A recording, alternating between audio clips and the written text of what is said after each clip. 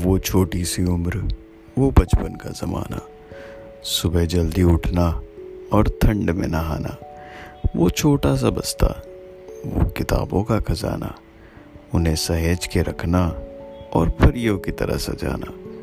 माँ की रसोई से एक आवाज़ का था आना, सब रख लेना, कुछ भूल मत जाना, और मेरा हाँ हाँ कहकर घर से निकल जाना।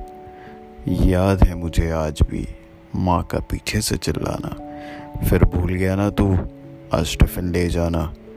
स्कूल पहुंचकर वो टीचर को देख शर्माना, और फिर धीरे से अपनी मेज़ पर जाकर बैठ जाना। फिर होता था इंतज़ार किसी के आने का, बगल वाली सीट को सबसे बचाने का।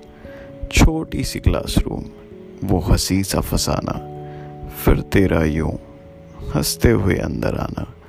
ना कुछ मैंने कहा, ना उसने कुछ बोला, और मेरा धीरे से मेज़ से खिसक जाना। फिर सारी क्लास से नज़रें चुराना और टीचर की बातों में ध्यान लगाना। बड़ा मुश्किल लगता था हमें उस वक्त उस समय को बिताना, पर आज लगता है वो दिन था बड़ा सुहाना। लंच की घंटी बजते ही कूद के खड़े हो जाना, जल्दी से टिफ़िन निकाल कर हाथ धो के आना।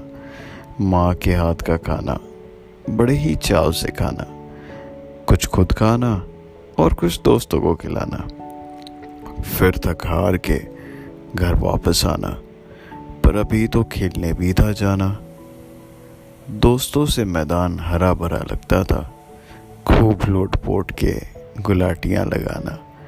पापा का गुस्से से देखना और मेरा घर वापस आना। नहा धोकर फिर पढ़ने बैठ जाना। फिर होती थी सुबह और फिर स्कूल जाना। होठों में होती थी हल्की सी मुस्कान हमेशा। यही था मैं और मेरे ज़िंदगी का फसाना, जिसे मैं कहता हूँ हमारे बचपन का ज़माना।